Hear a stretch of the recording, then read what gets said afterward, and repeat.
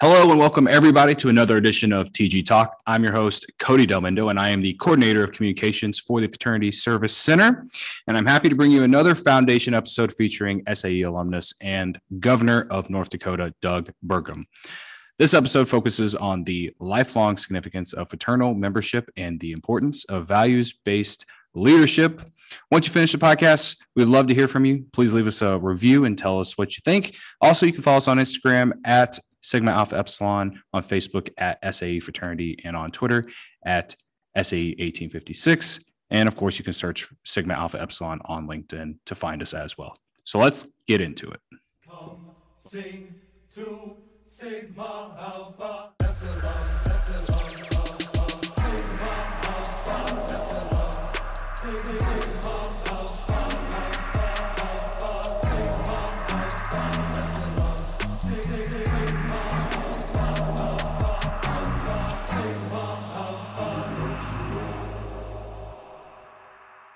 Thank you so much for joining us today. I'm really excited to do this interview. Been looking forward to some time now.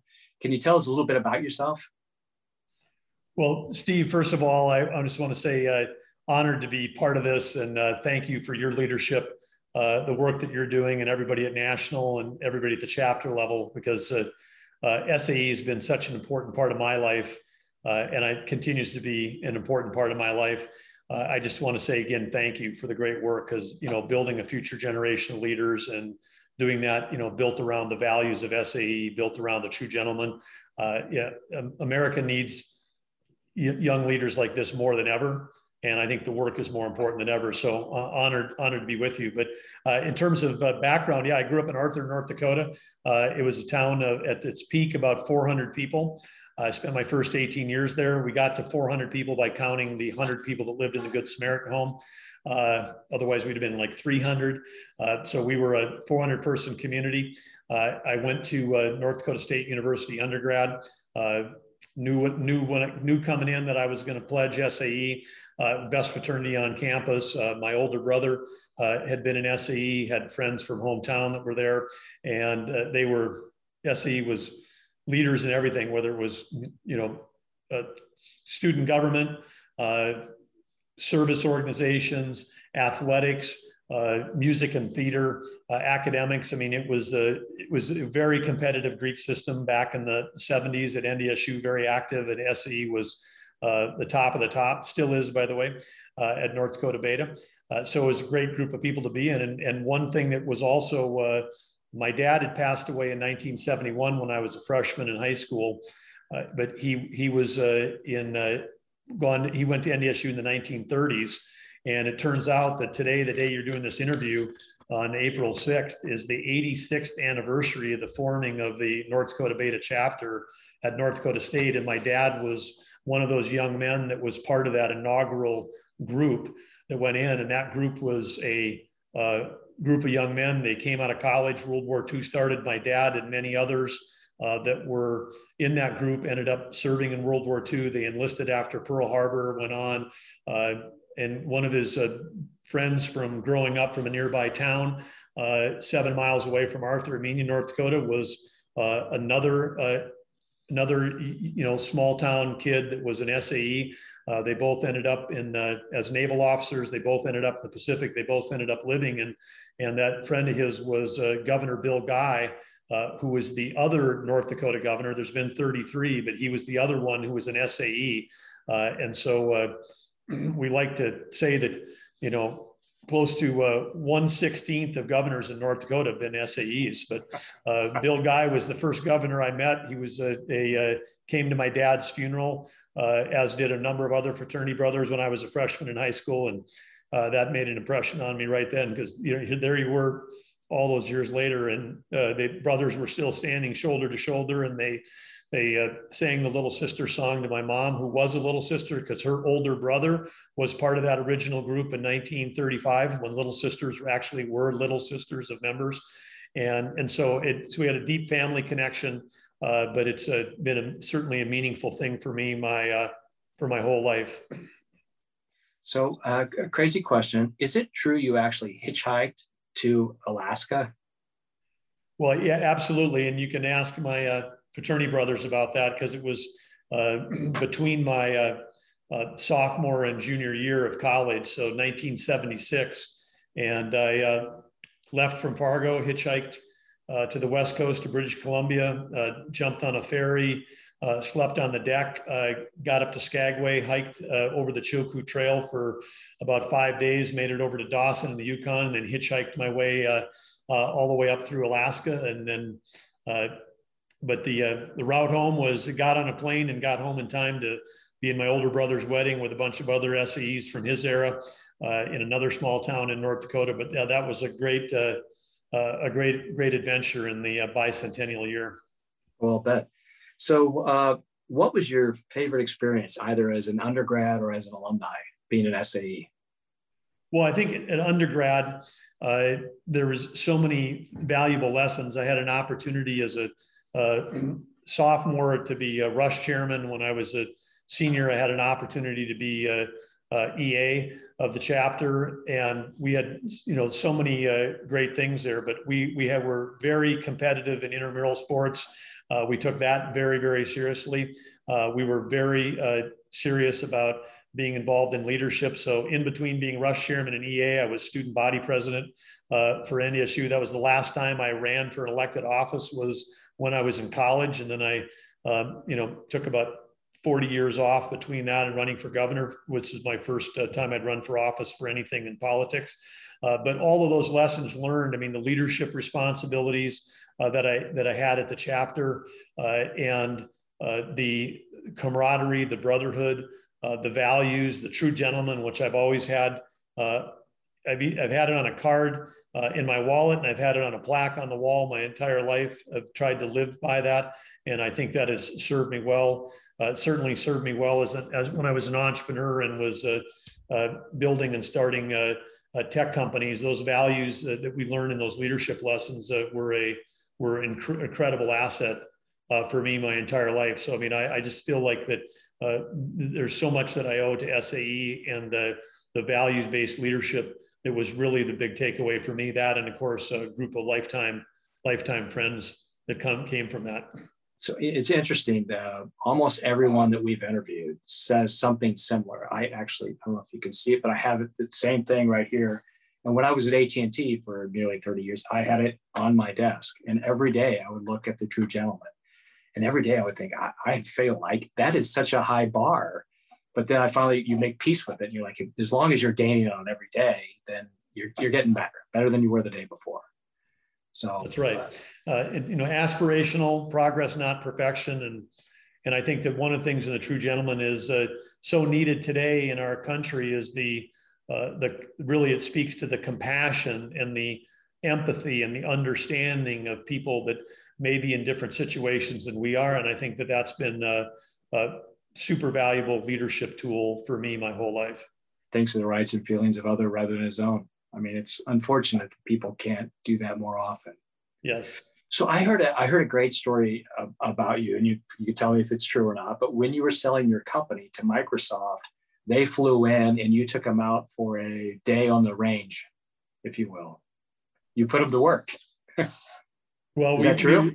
When we were working on some of the integration work with Microsoft, there was a team that came in, and we decided to get out of Fargo, and we met on a ranch and had a chance to get on horseback and go out and work some cattle and do all that. And I think when you get a chance to see people in that environment versus in the just sitting across a conference room table, you really you get a chance to really understand each other and where you're coming from. And I think that and it's interesting you bring that up too, because today, actually yesterday was the 20th anniversary of the acquisition of Great Plains Software by Microsoft. And that was obviously a historic day when that happened for all the 2,000 plus team members that were part of Great Plains. But it was a lot of the same values that I learned at SAE. We tried to really apply when we were building. We were really a value-based company. We were a tech company, but we were really value-based, and that was a key thing. And I know that those 2,000 team members also had a big impact on the trajectory of Microsoft, which of course is one of the great companies in the world today. Sure. So Governor, you've had a lot of success over the years. What do you attribute it to? Well, you have to start first of all with my parents. I mean, I was very fortunate to have two parents that were again really grounded in a lot of values, and obviously hard work was one of those. I've made plenty of mistakes in my life, and sometimes, but if you if you're the one that's working the hardest, sometimes then people think you're the luckiest because it puts you in a position. So I had a lot of great support from them. But then overcoming the loss of my dad dying when I was a freshman in high school, my mom went back to work, so she was a single mother, working and trying to raise three kids, and I think I gained a lot of empathy and understanding in a different way, and a lot of lessons learned from my mom after my dad was gone. And so it was I give them credit, but then I fell in with a great group of people at undergrad with the SAE and the SAE house. And I just have to say that really set me on a great trajectory. So a lot of times when I do these video podcast interviews, I hear people talk about mistakes, and it's interesting because a lot of our younger brothers think you can't make a mistake, and I found quite the opposite to be true. So is there a mistake that you made that you can recall, one you can talk about, where you actually learned quite a bit as a result of that? Well, I guess the first one that comes to mind is, after undergraduate, I had a chance to go to Stanford to business school, which was a great experience for a couple of years. And then I had this fantastic job working for McKinsey in Chicago for 3 years. So, I mean, life was great. I came across and saw what was happening in the very earliest days of the PC software industry, and said, wow, this is going to change the world. I'm young, I'm single. I'd love to be getting back, back home to North Dakota. Had an opportunity to buy into a little teeny startup in the software business, and I had inherited a small amount of farmland from my dad when he passed away. So I thought it was a great idea, after all this education experience, that I should mortgage the farm, literally bet the farm on putting the money in. So I literally took a mortgage out on this farmland, and then that became the seed capital for Great Plains. And I thought it was the greatest idea in the world. And then 2 weeks later, I went to Comdex, the giant show, because all of my research, this is way before the internet, my research told me that there was about 5 companies in the world that had this idea of doing accounting software for PCs. And I wrote out the check, bet the farm, wrote out the check, got to Comdex, opened up the trade show book. There were 64 companies selling accounting software at the trade show, of which 59 I'd never heard of, and they were all way more capitalized than we were. And so, I started off my career with a massive mistake. I mean, I may not even ever written the check if I'd have known what I was getting into. But fear is a great motivator. When your whole family is initially said, boy, not a good idea to mortgage the farm or bet the farm on this, this sort of completely, nobody knew what a software company was in 1983. Anyway, that was a huge risk. And but fear is a great motivator. Put my head down, worked hard for the next 8 years. We came out the other side as, one of the leaders in the industry in the early 90s. And then we just kept building on it from there. But I would have to list that one as I guess you'd call that a mistake. So I've been more careful on my due diligence ever since that first decision. But that's the key learning, though, is you take that, and you've probably used that hundreds of times since then, which is a key, it's amazing. So Absolutely. If you could go back in time, is there anything in the early part of your career that you wish you could maybe do a little bit differently? Well, I don't know about that, but I would maybe say it offer on your prior question. If you said, hey, what else have you learned from mistakes? Because I think they're so valuable. But we were growing, successful, well-known, had a large customer base. And one of the things I think we know from the values of the fraternity, about integrity and trust is one of the key things that really matters. We put out a release of software, which we thought was our best ever. And it turned out that within a few weeks, it was clear that there was some serious bugs in the software that were causing our customers and our partners real challenges. And when you're doing accounting software and people are counting on you and their books aren't coming out right, that's a serious thing. And so we went into that. We had our big conference, which was called Stampede, and which grew to be a huge conference at Microsoft. It became the worldwide partner and customer conference at Microsoft with 12,000 people. But we're talking in the early days, this was 500-600 of the most important people in the world all coming to Fargo for a meeting. We just released this really buggy software, and it was pitchforks and torches coming after us. And in that day, a lot of people might try to bury a mistake like that with a technology kind of BS sort of thing. But we took it head on, and the opening night of the conference, I got up in front of everybody, and I think that the key lesson there was we wanted to take full accountability for what we knew was causing them issues. But to really set it up to help them understand how serious we were, we had a guessing game where we had examples of what would be metaphors for what we had done, like shoot yourself in the foot and other things like that. Well, one of the old sayings is we've got egg on our face. And so in front of 500 of our most important partners and customers, I took out a fresh set of uncooked eggs, grabbed a bunch of them and smashed them on my head in front of everybody, and then did the Q&A with yolks dripping down my face to really, dramatize. And I can't even at the time remember, we weren't trying to make a spectacle, but it was really trying to say, look, we seriously understand we've got egg on our face, and we deeply apologize.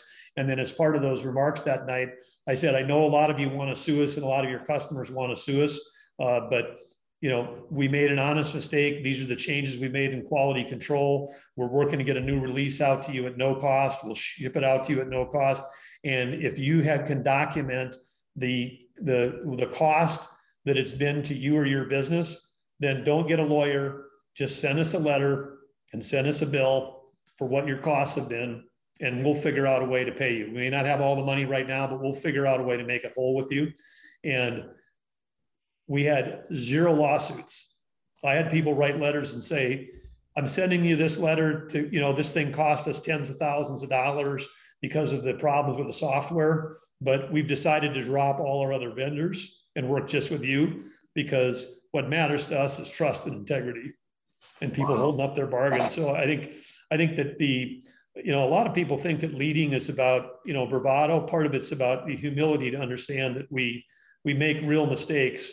And then sometimes if you could stand up and own those mistakes, then you can earn the trust of people. And I think that was really a turning point for our company, where we went from barely making it. And then people thought this was the death blow that was going to kill us. Our competitors were probably, that's the thing that's going to knock them out, and was actually the thing that launched us because of the way we responded. Right. It actually could have been the death blow had you not handled it as well as you did. That's a great takeaway. So, yep. Governor, you get this opportunity a lot, I would imagine, as governor, to speak to young people. And part of our target audience is people that are still in school, that are getting ready to graduate, those just got out, and then some that are maybe changing jobs.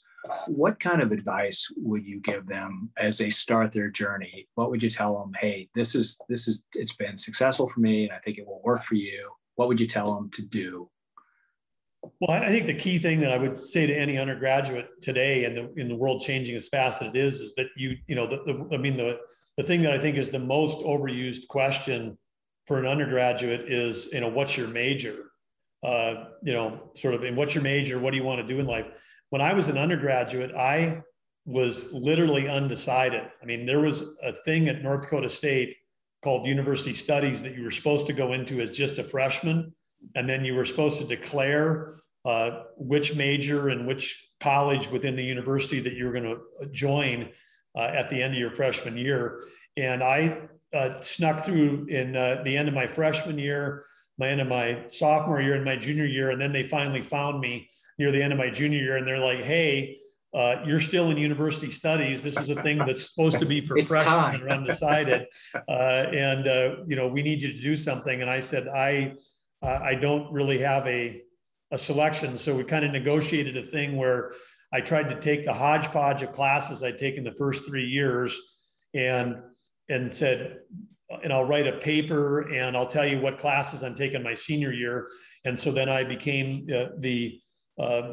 there's a bit of dispute whether I was the first or among the first ever to graduate in a thing called university studies. So my undergraduate degree is not a BS or a BA, it's a BUS. So get on the bus with a Bachelor of University Studies. But I have so I graduated as undecided. I went to grad school where I didn't have to declare a major at Stanford. So I was undecided for 2 years there, went to work for a great consulting firm, which was covering multiple industries. So I didn't have to decide there. And then that's when I, got hit by I've sort of basically say got hit like a 2x4 in the head when I saw the first electronic spreadsheet on an Apple II computer and said, that's going to change the world. Then I said, now I know what I want to do. But I was, 25 years old when that happened.